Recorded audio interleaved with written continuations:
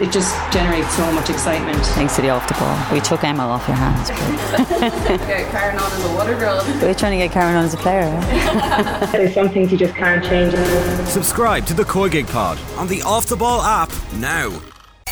Off the Ball Breakfast. Ireland's sports breakfast show. Very welcome along to Off the Ball Breakfast. It's Owen, we've got Colm, we've got Nathan here with you until 9:30 this morning. We've got our Ireland back, lads. If that's the angle that we're going at from the last couple of games from the Republic of Ireland. Eileen Gleeson has stood in and said to the nation, listen, the dour lack of attacking football that we've had over the past few months, she's not going to stand for it. And in League B, poor old nations like Hungary and Northern Ireland have been put to the sword as the likes of Katie McCabe and Denise O'Sullivan show what they've got. Tell you, they're panicking in Albania now, aren't they? About what's going to come next month. An almighty beating is going to come their way. Yeah, this is exciting, isn't it? It's there was this time last week we were discussing Diane Caldwell's press conference and the level of expectation, and that the players now had to back this up, and they've put their money where their mouth is. Like, they have played really good, solid, quality attacking football. Eileen Gleeson has made some tactical changes, but the obvious one is that she's put Denise O'Sullivan and Katie McCabe in a position where they're always getting on the ball. And I think a lot of the criticism of Vera Pauw's tactics is quite harsh, in that she set up a certain way that she felt would achieve success for Ireland. But the major question mark constantly was, why is Katie McCabe stuck out on the left-hand side? Cannot get her into games. Actually, just play her in a more central position. Just play her in a place where she can be Ireland's best player. And she looked head and shoulders, I think, above even everybody else on the pitch last night. Every time she touched the ball, she just oozed quality. And I think it's obviously important in terms of qualification, and we can get into Nations League impacts and all that sort of stuff. But I think just in terms of the sense of moving on from what happened over the last few weeks, like the last 4 days couldn't have gone any better. Yeah, who'd have known that Ireland could play such attractive football? Because the narrative was not there in the summer. There was one moment in about halfway through the first half, there was a series of about half a dozen 1-2s between Katie McCabe and Denise O'Sullivan, which is just fabulous. Like clearly the two best players on the pitch, but actually showcasing that. I don't think McCabe's ever really had a problem with that, but there was a Denise O'Sullivan issue in the summer, definitely. And it's rectified, like Nathan already said, with playing just both players playing in more suited positions. Again, like the Northern Ireland game on Saturday, they started slow. It was quite sloppy. Opening 10 minutes, Heather Payne kind of accidentally hit the crossbar with crossing the ball in. But Hungary were, again, just like Northern Ireland, no great shakes at all. But Ireland still had to play a bit of football. And you could see that when McCabe, like a clever disguised free kick from about 50 yards out to play in Lucy Quinn, who had a kind of skewed shot wide. There was a through ball for Ciara Crusa right before Ireland's opening goal, which the defender did well to track back on. She actually probably should have gone near post, Crusa, one of the few things she did wrong all night, I'd say, by her standards. And then the goals, every single one of the goals is quality for different reasons. We were talking pre-show about the first goal and the build-up play to that. It was just brilliant. That cross, I mean, how deep is McCabe hitting that cross with such pace and danger on it that by the time it actually reaches the head of Caitlin Hayes, it's still dangerous, if you know what I mean, because there's such a distance there. It reminds me very randomly of Eric Cantona's assist for Steve Bruce for Manchester United against Liverpool, January 4th, 1994, in a famous 3-3 game. Exact same type of cross from way out with a centre back heading it in at the far post. Hayes made it look better though because of the diving header as well. First goal and only your second cap. Where has Caitlin Hayes been? 28 years of age. Yeah. Where did Nigel Clough go? That was his best moment, Owen. 2 goals from Nigel Clough that night. And who got the equaliser for Liverpool? Razor Ruddock. Of course. How could I forget? He's looking great these days, Neil Ruddock. He lost all the weight. He got surgery and he's looking fabulous. Yeah? Yeah. So I had that VHS 93-94 season. So I know all those games off by heart. If you ever want any information about them, I don't know where it is. Right. It's in the attic somewhere, I'd say, at home. Is there any goal that you've watched in recent times that you haven't been able to compare to a Manchester United goal? I think that's unfair. I think it's potentially libelous. I think I compare goals to any number of players, teams, eras. You would think I'm obsessed with Manchester United. I'm a fan of the club, and it stops there, Nathan. Anyway, impartiality reigns. In Connected News producer Colin demands that we stop talking about the Republic of Ireland now and focus on Manchester United 3, Crystal Palace 0 for the next 45 minutes. No.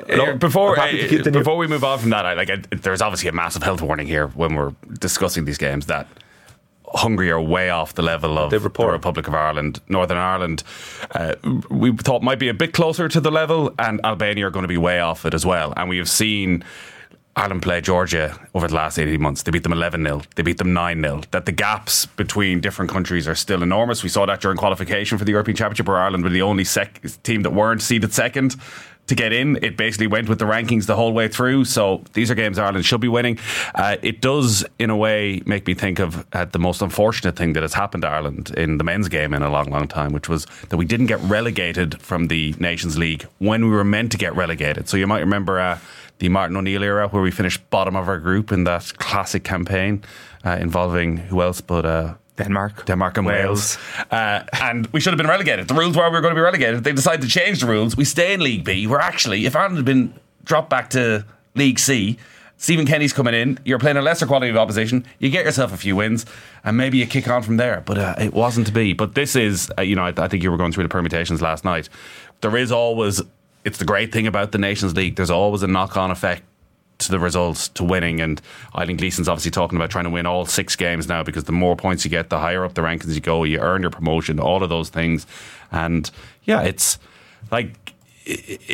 opened up a lot of questions, I think, about what's gone on in the previous era around the style of football, albeit, again, as I say, a massive health warning about the quality of the opposition, because we saw McCabe and we saw Sullivan playing that more central role. And we've seen Tyler Toland come back. Yeah. And that's going to be a developing story, I suspect, over the next few weeks, as Tyler Toland maybe sits down, does more in-depth interviews. I definitely was one of those who thought, well, what is Tyler Toland doing at club level? What is, Vera Pauw has made her decision. Okay, maybe she should be in or around the squad. There's obviously a personal issue there. But the fact that she has come in here and looked so comfortable in these first 2 games, I think, again, raises a lot of questions for Vera Pauw, for the FAI, as to what has happened here, that she was ostracised essentially for so long. It's amazing that, because my expectation last week, having only kind of followed the Toland story through, the interviews from her family and the quotes coming from her family, was that, this would be a slow burn in terms of her international career, that she'd come off the bench, make a couple of appearances here and there. But she's not only come into the squad, she's come into the starting team and had a huge impact immediately, which is a very, very striking thing.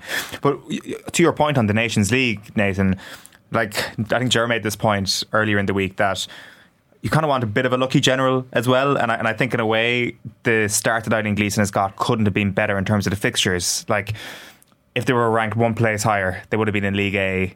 Would we be having the same conversation had they been playing 2 top-tier nations after the first 2 games? Would you be able to put your own stamp on the team as easily? Would you be able to attack as freely as they did? Obviously not. So I think the fact that they've been in League B is brilliant, and they will be in League A, barring a dramatic downturn in form in the next campaign, which is of course a European campaign, because the Nations League just repeats again next year. So it's lined up really, really nicely for her, even in terms of small little stories. The fact that a lot of the Hungarian players caught a virus over the course of the weekend, just bits and pieces like that we've definitely been unused to seeing when it comes to the men's side of things. And the good luck may keep on coming, and Eileen Gleeson starting to sound like she may not be overly disinterested in taking the job. Yeah, well, she was a bit more coy after the match last night when she was asked about her medium to long term future as the Republic of Ireland senior manager, because she has a job to do already as head of women's and girls football in Ireland. But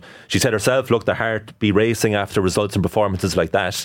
So I'm not going to answer it right now, because if she was to give an answer last night, I'm sure it would be a lot different to what she was saying at the weekend, because it has gone so well. It's funny, we're talking about this and playing inferior opposition, and then we played at the World Cup, and we had the kind of similar team conversation with Jonathan Wilson on Monday morning, which is, there is something to be said for the enjoyment aspect of playing against sides that you were better than, so you can see just how good your players can be. How are we supposed to play? This is our plan. Because there was still pressure. We already alluded to it this time last week. The narrative was completely different. We're talking about a press conference again, and even on Friday, even on Saturday morning, we were like, this is the start of a new era. But they still had to be beating those sides, and and the Irish players still had to perform at a level that backs up their perceived notion of overconfidence by a lot of the public. You know, I mean, there was a perception out there. And it was unfair, by the way, but they went out and in those last 2 games, albeit against sides that they should be beating every day of the week, it wasn't just the goals, it was performances with room to improve. So as we talk about it this morning, it's looking very good, but they still had to do the job regardless of the opposition. And they still have to do a couple of more jobs as well. I suspect going up to Belfast is actually going to be the toughest fixture. Like on paper last night, Hungary being the highest ranked team away from home should on paper be the toughest fixture, but maybe Northern Ireland will be trickier again on the evidence of what we've seen this week. And something on Tyler Toland too, I noticed Katie McCabe has very high standards for her. I noticed it on Saturday in Stadium, and I saw it on TV a bit last night. If Toland does make an error, just overhit a pass or just simply doesn't find a teammate, McCabe's onto her. Right. You know, it's kind of taking her under her wing because she knows how good this player can be. But it's an interesting dynamic. I guess, you know, Katie McCabe has made a point that, you know, Tyler Toland can take tough love. You know, maybe it would have been possible to exist in the previous regime beforehand. I'm not saying that's what the point she's trying to make, but it definitely is a happy little coincidence. Off the ball breakfast. Ireland's Sports Breakfast Show.